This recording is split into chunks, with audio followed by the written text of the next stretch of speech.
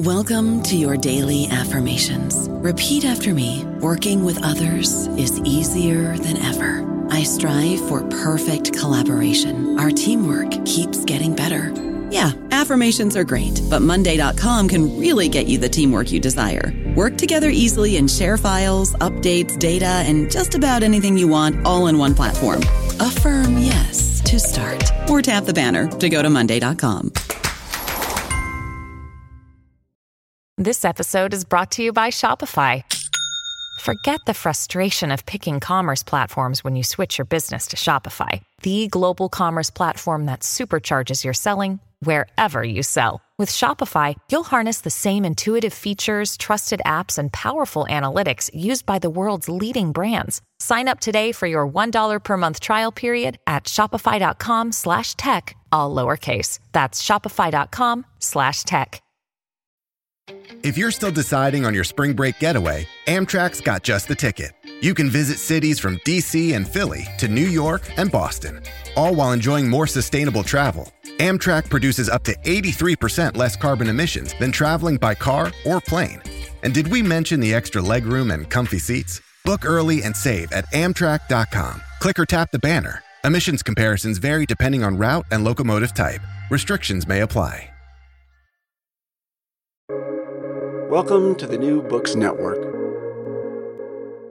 Hello, my name is Shu Mo, host for New Books Network. Today I have with me Margie Mitchum, the Brain Lady, to talk about her latest book, The AI in Talent Development, Capitalize on the AI Revolution to Change the Way You Work, Learn, and Live. Margie Mitchum is a scholar practitioner in the field of education and learning and president of Learning to Go. She specializes in practical applications for neuroscience to enhance learning and performance. She has published Brain Matters, How to Help Anyone Learn Anything Using Neuroscience. Welcome to New Books Network, Margie. Thank you, Shu. I'm delighted to be here. So before we talk about your book, can you share a bit about your story? How did you come to your calling?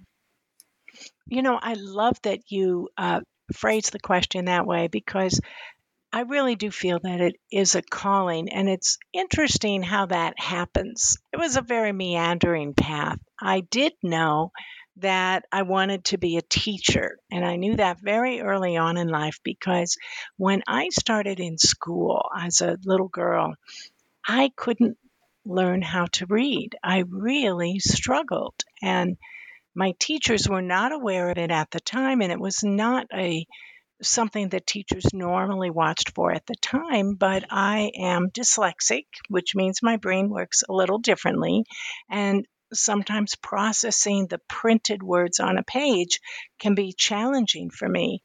There are also a lot of benefits to having a brain that works that way. For example, many people believe that someone who is dyslexic is better at seeing patterns than we are as a rule because the brain it has sort of freer range for what it's looking at and what it recognizes as information.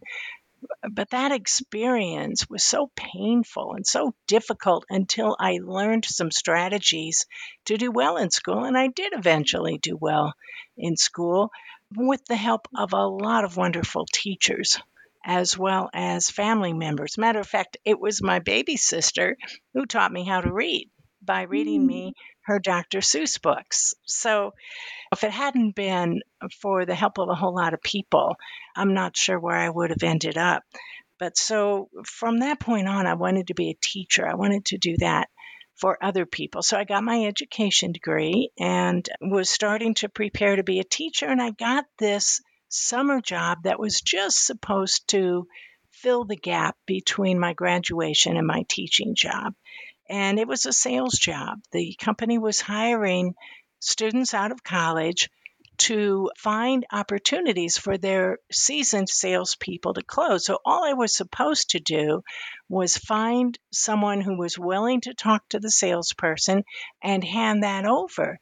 But I kept telling people how wonderful the product was, and they kept buying from me. which made the salespeople very angry because they didn't get the leads I was supposed to be giving them. But it made the sales manager realize that maybe I could be good at sales. And they offered me a really nice job to do that. And quite frankly, it made a whole lot more money than teaching did. And I had just gotten married. I was 19. I had a mortgage to pay. And all of a sudden, sales looked really interesting to me. And I did that for a few years. And then that same company asked me, would I be willing to train other people in how to do what I did and be a good salesperson? And I sat down, I thought about it, and I realized what I had been doing was teaching. I hadn't really used traditional sales techniques. I had simply taught people about the product and how it would help them. And if they wanted the product, they bought it. So I built a training program around that, which is what got me back into education. I went back and got my master's in adult education, and I worked in several different corporate environments for a while and discovered something really interesting. And that was that I was hiring, as I moved up and got more and more responsibility, I was hiring consultants to do what I knew how to do. And their work looked a lot more interesting. They were working with a wide variety of companies instead of staying in just one. So I went out one day in a huge leap of faith. I had no clients, but I had a plan, and I started my own consulting company. And I was very fortunate that my first client was my former employer. All of a sudden, all the ideas that they weren't particularly interested in sounded absolutely brilliant because now I was a consultant. Funny how that happens.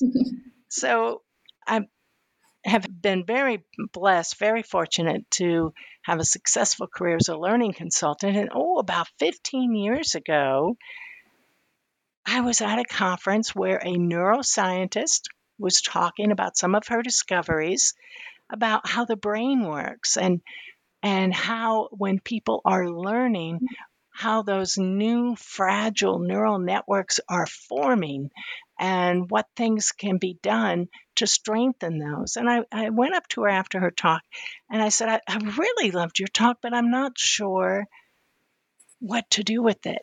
And she looked right at me and she said, well, that's up to you to decide. And I took that as a mission. I said, she's right.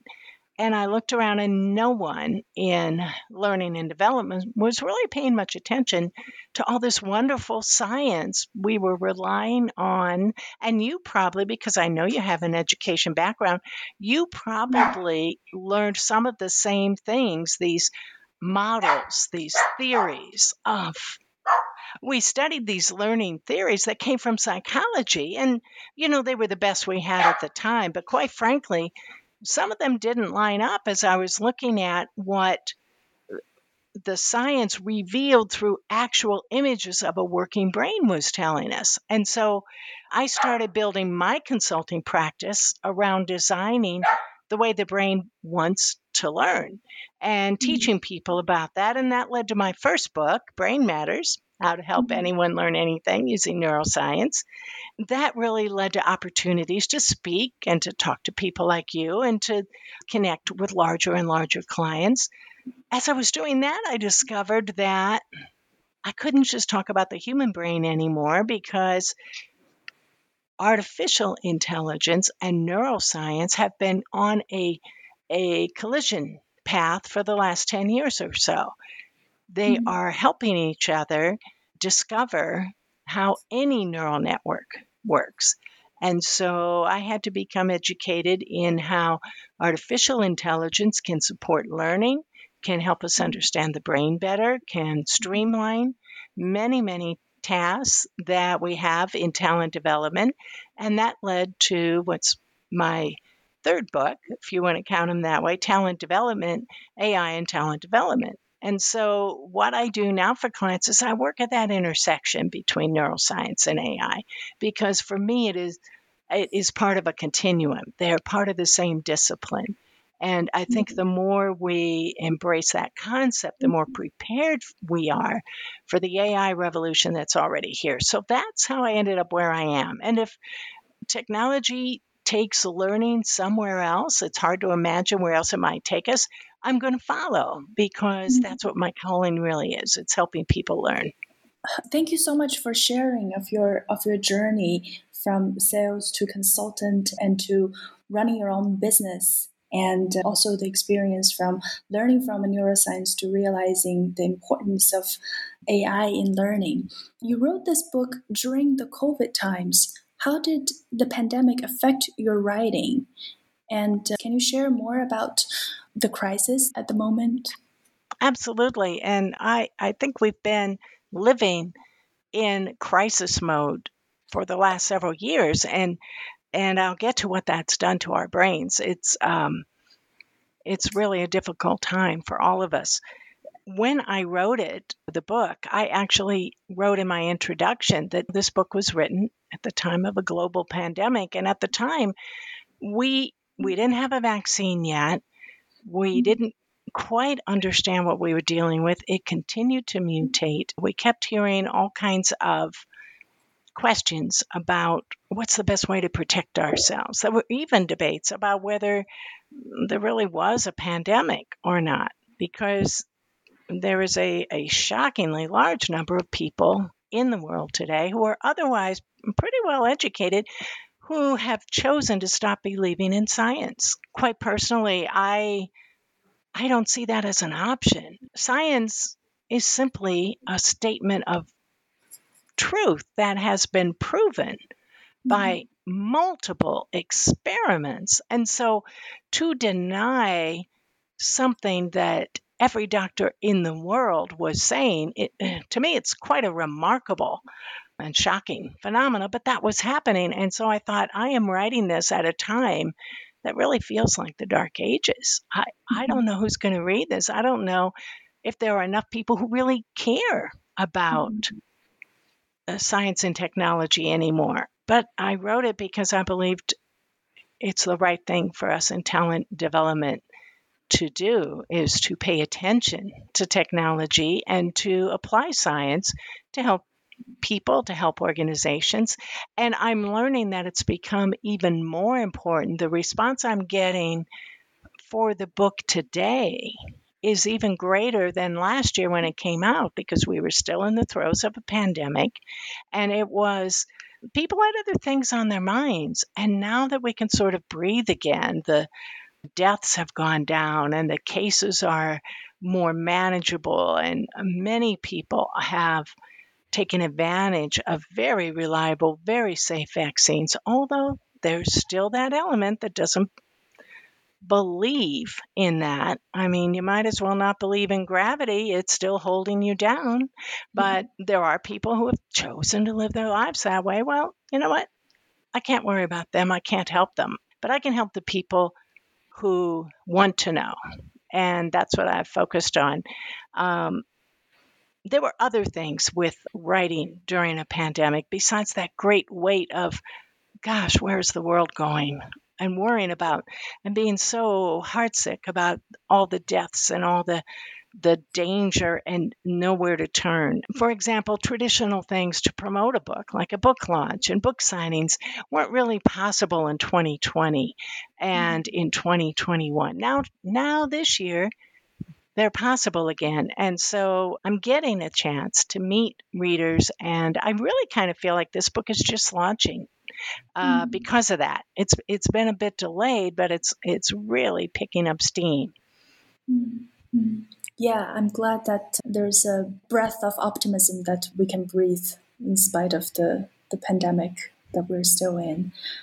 Going into your book, sometimes AI is called the last invention. Do you agree that artificial intelligence is the most disruptive technology there is in changing everything humans do? You know, I would say that is probably a true statement so far. But here's the thing about humans. We're enormously adaptable. And I do not believe it's the last disruption. I simply believe our imaginations can't see past the horizon to what might be next. But here's what I suspect might be next.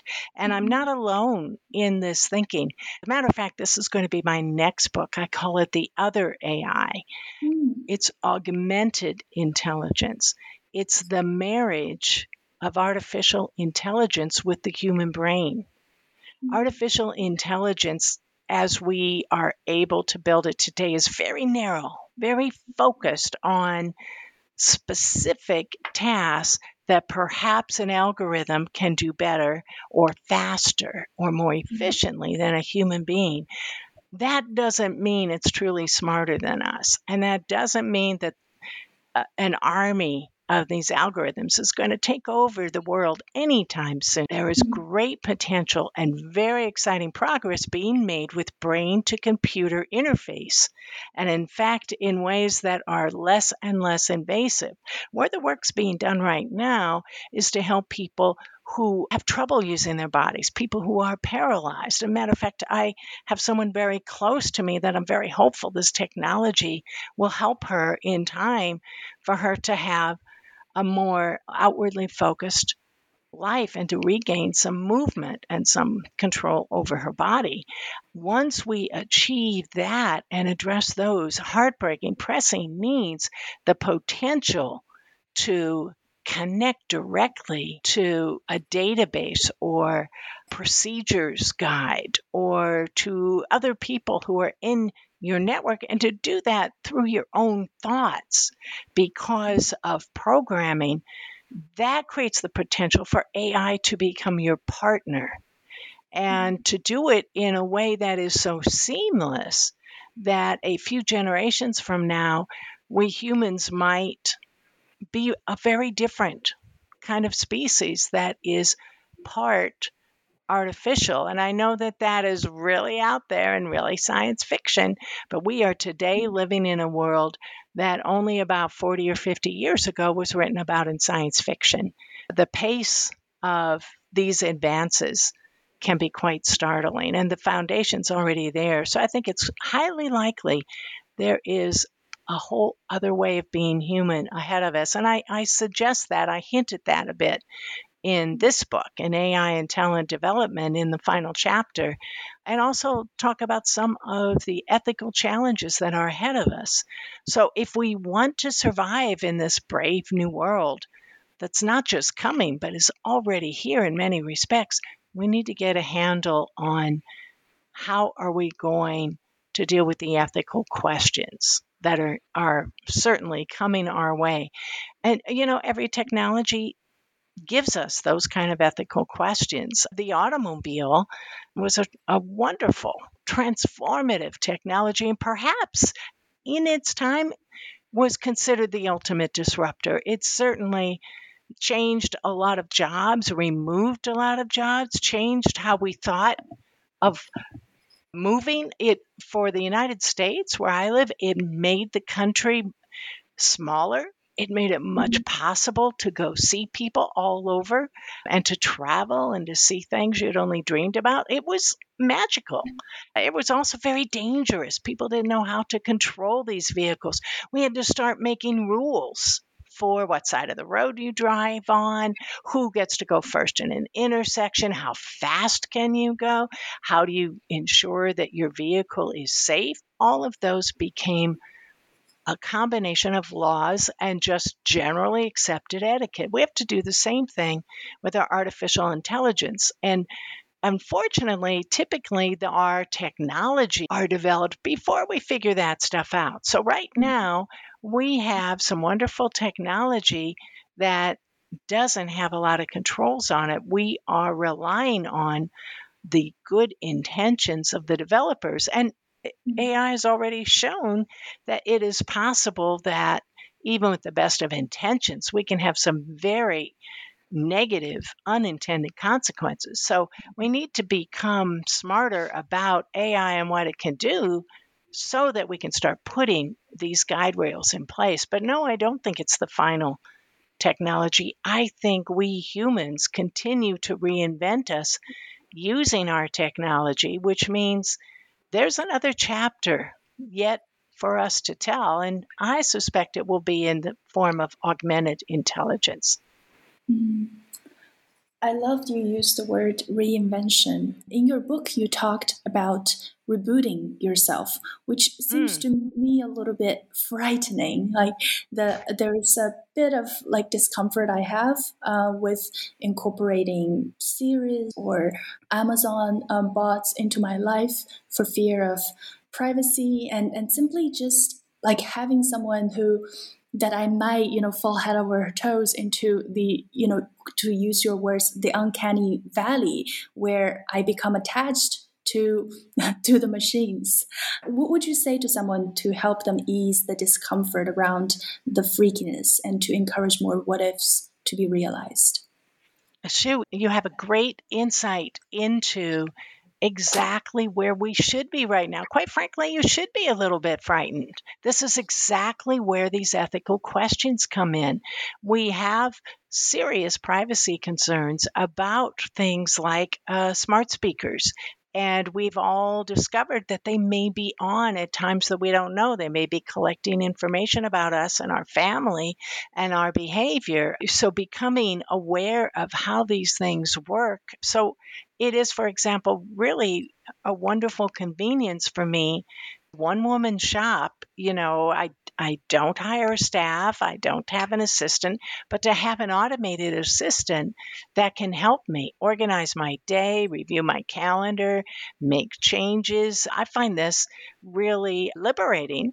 And I can imagine a day when perhaps that assistant will have a bit more personality and will understand me a little better and what my preferences are. Right now, quite frankly, both Siri and Alexa are not particularly bright. Uh, their AI is pretty limited. And you have to monitor. It's just like if you hired a human assistant.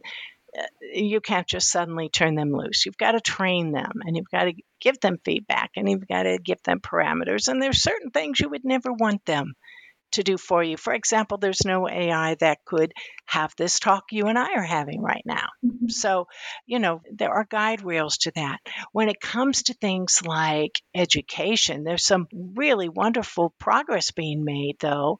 And so, for example, you can program what I would call a chatbot, and that can help somebody learn. It can be there to give them practice. It can quiz them to see if they really know what they think they know, and then recommend remedial subjects they might want to take where they had gaps. It can interview you about your career goals and then come back with a learning journey recommendation. Matter of fact, that's an application we just did recently at Learning to Go for the United Nations. So these are all very real things we can do today. People just aren't taking advantage. As a rule, I found the learning and development profession, or the talent development profession, if you will, behind other businesses that were already using these applications and finding ways to use them in a way that made sense for talent development is really what the book is all about. Yeah, it can be a little scary. Only, I think our greatest fear is if it's unknown.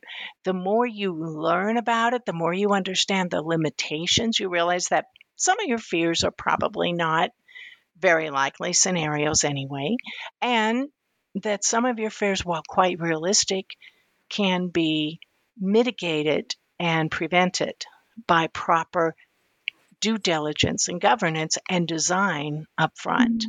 Now, let's talk a little bit about the uncanny valley. That's one of my favorite things that I discovered in researching this book. And just for people who might not be as familiar with it as you and I are, it's that feeling you get when you suddenly realize that you have been engaging with an artificial intelligence and it felt so real. It sort of creeps us out. And I'll tell you when this first happened to me. I was looking at an ad. This is in the middle of the pandemic, and an ad came up on my phone, this adorable puppy. And at first I was horrified because I'm a big animal lover. And I thought, how terrible. People are selling puppies online. They have no idea. What are they doing? Shipping these poor little creatures? It was this adorable little thing. And I didn't recognize it as any kind of breed, but such a cute face. And I thought, well, you know what? For people stuck in their homes, desperately lonely during the pandemic, this is probably a really good idea. And at the end of it, the order form made it clear that this was an artificially intelligent, programmable machine built to behave like a puppy. I dropped my phone. I was so appalled. And I thought, oh my gosh, that's the uncanny valley. I was just loving this puppy. I thought, oh, I think I might get one. And then I realized what it was. And for a moment, that just seemed monstrous to me. And then I started looking at it, and there's actually very sound research that for certain clinical uses, puppies and cats are actually already being used, machines that behave like that. For, say, people with dementia, it's very calming to have, say, a pretend cat that purrs when you touch it, a puppy that looks in your eyes and plays with you and follows you around and just sits and gives you company. And people with dementia, they respond very well to pets, but they're not necessarily equipped to take care of that pet. So ethically, it's not a good idea to give them a pet. But a machine like this can fill some of that need for social connection and companionship at no risk to a real life animal. So it's really an interesting, because to your brain, if something behaves like you expect a human to behave, we can't tell the difference. And that's also the danger, is it can become easy to manipulate people with an artificial intelligence. And we unfortunately have seen an awful lot of that online and social media. You've heard of these bots. That's what they are. They are programs that are designed to behave and sound online like people, spouting all kinds of patently false things. And because the kinds of people who are in these chats don't really do a lot of critical thinking, these lies become very credible simply because they're put out there in a way that sounds like a human put them out. And we suspect that practice has actually influenced elections, not only in my country, but in other countries. This is, to me, horrifying that anyone would think that's okay, and that we're not actively looking to control it more than we are. A few people are starting to look into that now. So these are the dangers, these are the risks that come from being able to build something before you have figured out whether or not you should build it, and what's the right way to build it, and how do we control that. So we all share a responsibility in that. In some ways, I think we're lucky in the talent development that we are lagging behind these other use cases, because that means we have a chance to learn from them and to build more responsibly when we build our AI applications, and keep the brakes on and keep the humans involved to monitor the responses and the engagement. So I know that's a very long answer to your question, but I hope it answered it.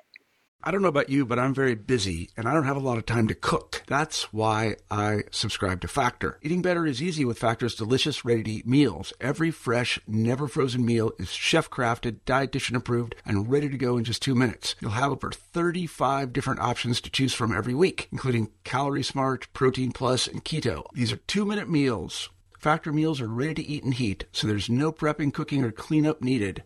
They're flexible for your schedule. Get as much or as little as you need by choosing your meals every week. Factor is the perfect solution if you're looking for fast, premium options with no cooking required. Sign up and save. We've done the math, and this is important. Factor is less expensive than takeout, and every meal is dietitian approved to be nutritious and delicious. Head to factormeals.com/NBN50 and use code NBN50 to get 50% off. That's code NBN50 at factormeals.com/NBN50 to get 50% off.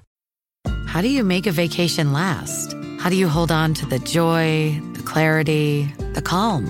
Easy. You go to Aruba. You'll spend your time relaxing on cool, white, sandy beaches and floating in healing blue water. You'll meet locals brimming with gratitude for an island that redefines what a paradise can be. You won't just feel great, you'll feel relaxed, renewed, and ready for life.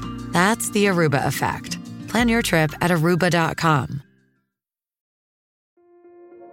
This episode is brought to you by Kia's first three-row, all-electric SUV, the Kia EV9, with available all-wheel drive and seating for up to 7 adults, with 0 to 60 speed that thrills you 1 minute, and available lounge seats that unwind you the next. Visit kia.com/EV9 to learn more. Ask your Kia dealer for availability. No system, no matter how advanced, can compensate for all driver error and or driving conditions. Always drive safely. Yes. Thank you. I wanted to talk about some strategies you have set in place, ways that a creative thought leader can make improvements upon their learning journeys. Sure, absolutely. And let's take a look at it from several different aspects. So in talent development, we have so many different functions that fall under that. We have, for example, recruiting and hiring. Already, artificial intelligence is helping recruiters attract the talent they want. So instead of guessing or experimenting, I can program in all the skills I want, and very quickly the correct program can identify for me which outlets, where are those people online. So if I want to hire great salespeople, what sites are they visiting? How would I find them? What kind of jobs are they looking for? What do I need to offer them in order to get them interested? So there are some great applications, just even starting from before the talent is even in your door. When you are onboarding new talent, there's been an awful lot during the pandemic. We all had to pivot very quickly to more technology-driven ways to train and develop people. And unfortunately, I will say virtual classrooms became the default solution. The reason I say unfortunately is because it works very well if you limit how much time you put people in. But you've probably heard of Zoom fatigue. I would have been much better had we created a more mixed approach where people could do some self-study. They could maybe get on just a phone line with someone. Maybe they engage with an artificial intelligence to do some practice, but not just this call after call. Being on camera all day is very, very ineffective. And in fact, it's been proven to be a significant contributor to the Great Resignation, to all people just suddenly saying, you know what, I'm done. I don't even have another job to go to. I'm just quitting. And that has created some of the talent shortage that we're facing. So some things that AI can do to help that is technology that's actually been in use for quite a while with airline pilots is reading the biosigns, including eye movements. When you get fatigued, your eye movements get narrower and narrower. And so an AI can recognize that and adjust the monitor on the plane so that the most critical life-saving information is right there in front of you, because that's the only part of your screen you're looking at. It can also alert you that, hey, it looks like you're getting fatigued. It might be time to let the co-pilot take over if that's an option. We can use that same technology to tell when a learner probably needs a break from their screen time. We can use it to recommend other means of experiencing the information. We can also, it's very typical to apply a test or an assessment at the end of training. And a much more engaging way to do that might be through a conversation. The old-fashioned oral argument that some of us went through in college, where you had to actually explain in your own words a concept to demonstrate you not only could pass a multiple choice test, but you could actually apply it in a way that showed a much deeper understanding. Well, you can do that with a chatbot. You can have oral exams that are much deeper and much more engaging and really pinpoint what people understand and what they only have passing knowledge of.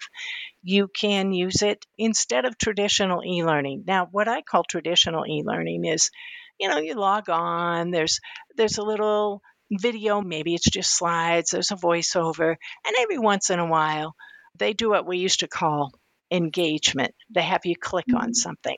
Pick the best choice out of these options, or what would you do next, or, and you get a little feedback and then you go on. Well, there was a time when that was really cool. But, let's face it, our online experience is so much more engaging now. What artificial intelligence can bring is just a completely different way of learning that doesn't rely on slides and voiceovers, is shorter and more targeted and highly, highly hyper personal. It's really kind of ironic that a machine can help us create learning experiences that are unique to each learner. It does that by analyzing and responding to individual behaviors in ways that we couldn't do before when we were mass producing training to be consumed online. So what it does is it really brings us back to some very old school principles using the technology in a new way.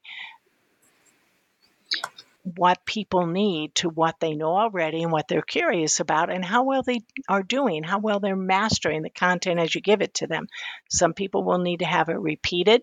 Some people will need it simplified before they can move forward. Some people need it accelerated. And that's something an AI can do much better than even a human instructor. If we had enough of them, we might be able to give everyone an individual tutor, but that's not going to happen in today's age. So an AI tutor could be the next best thing, maybe even better. So I've been studying a foreign language. I'm curious, what are some resources that you have encountered that have embedded successfully the learning chatbots that you have mentioned? Yeah, and I don't want to necessarily name a name brand because people pay for these things, but I will tell you there are some wonderful apps that you can get on your phone that are probably the very best way to learn a foreign language.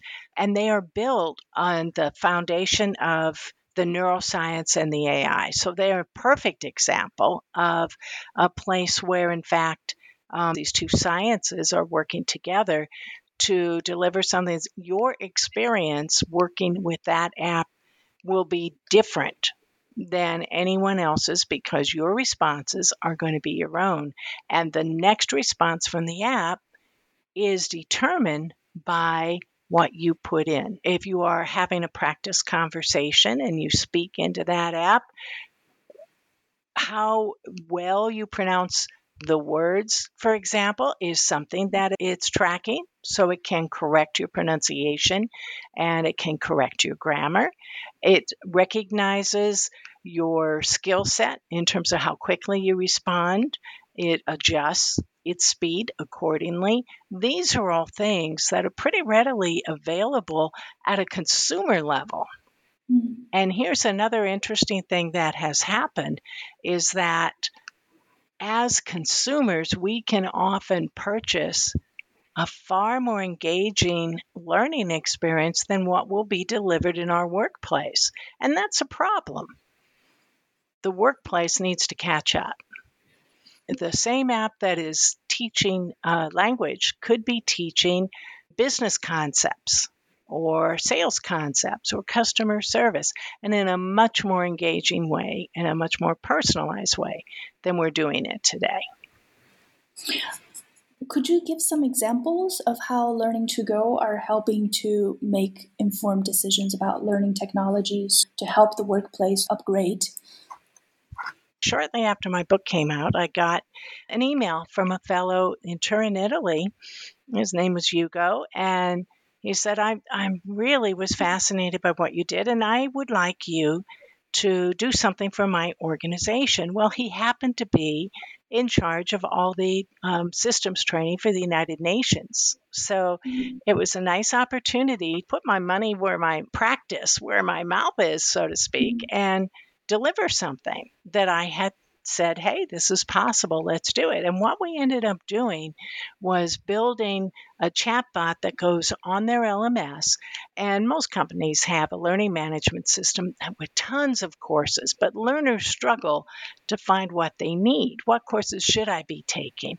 What he wanted was an assessment, sort of an interview that would come back with a recommendation. These are the courses I recommend for you. This is the order you should take them in, and approximately how long it should take you to do that, to develop the skills you need for your current job as well as your aspirations. So we put that together. We now have a working bot that does this and delivers back a PDF that you can download with recommended training.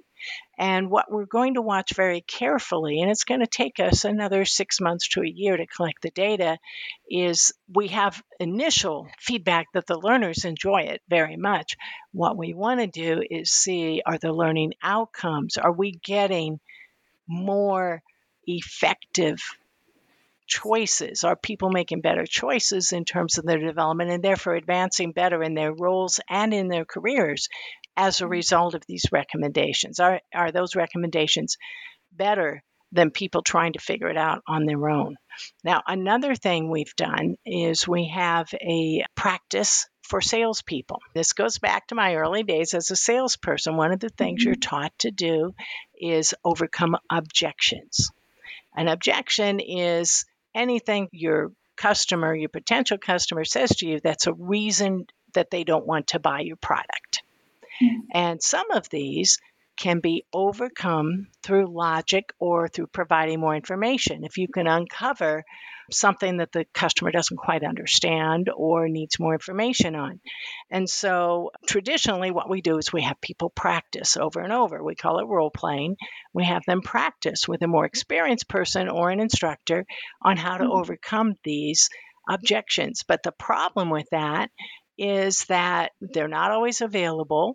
And there's not a lot of time to practice. And most salespeople get a little nervous, as anyone would, with another human being. You're worried you're going to be judged or you're not going to look good. And particularly if it's a new job, the last thing you want to do is look like you don't know what you're doing. You're afraid that somehow will get back to your new manager.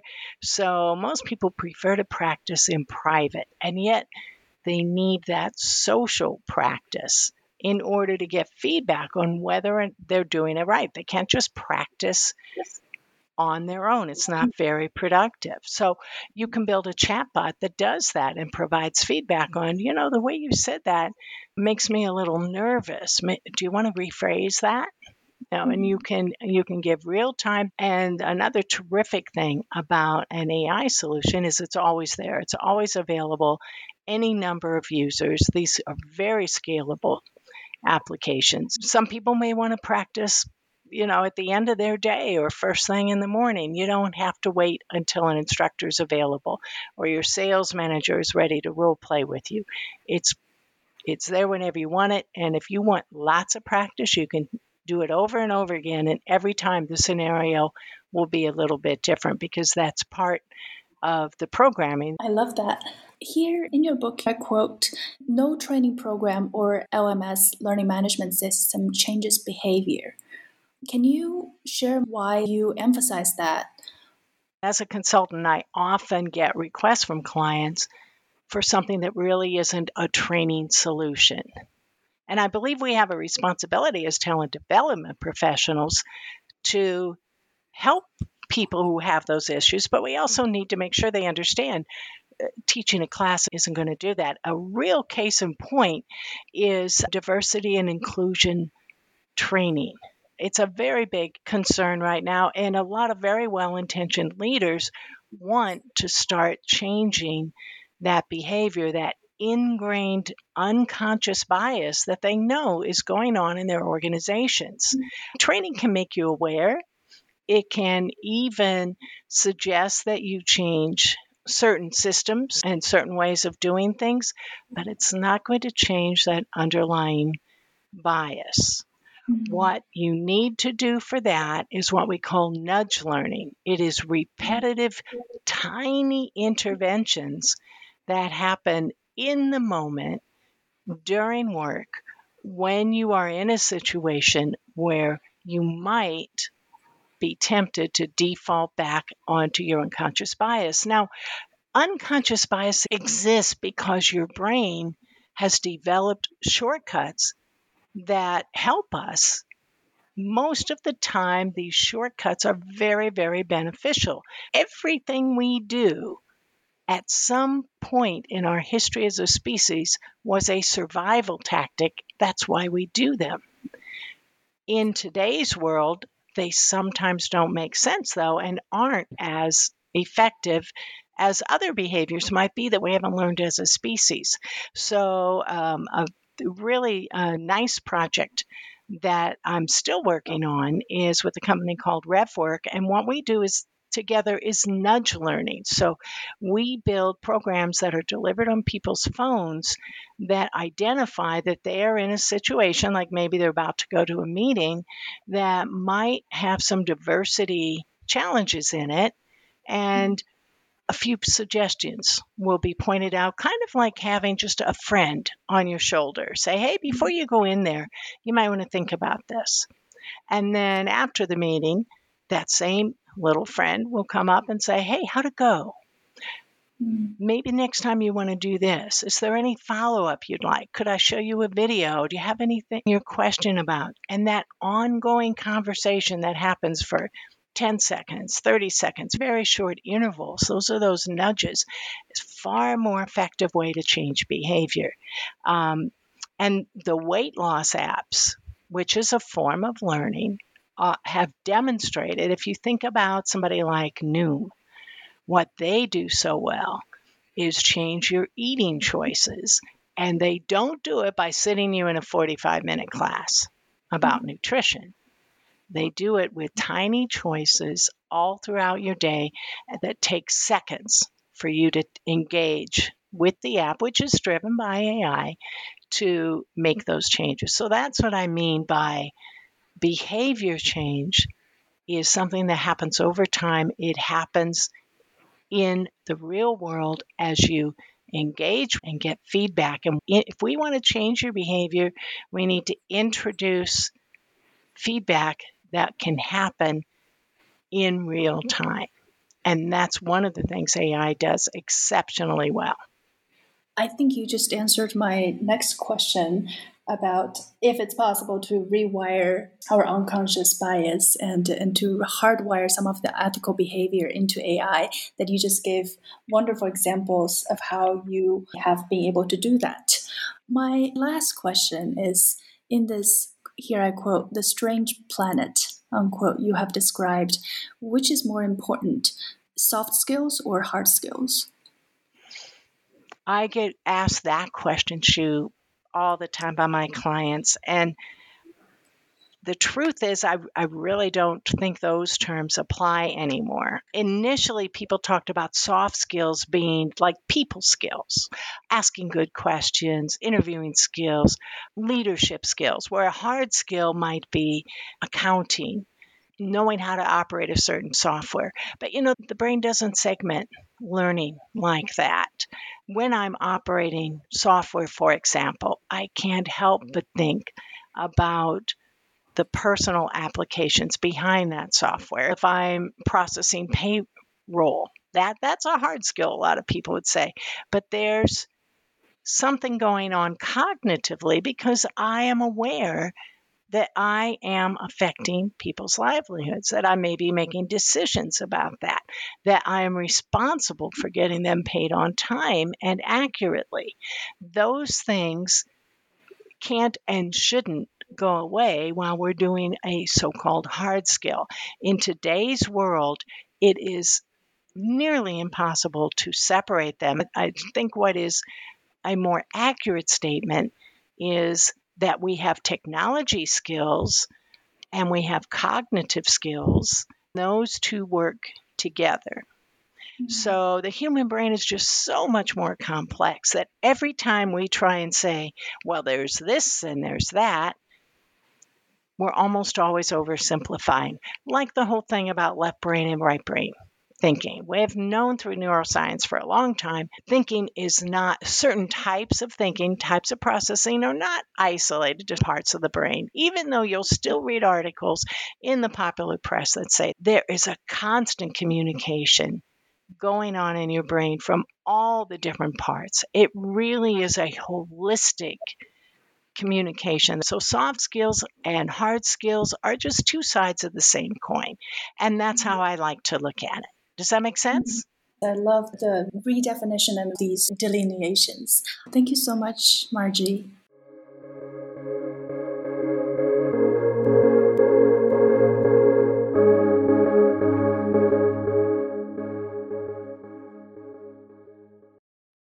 With Lucky Land Slots, you can get lucky just about anywhere. Dearly beloved, we are gathered here today to... Has anyone seen the bride and groom?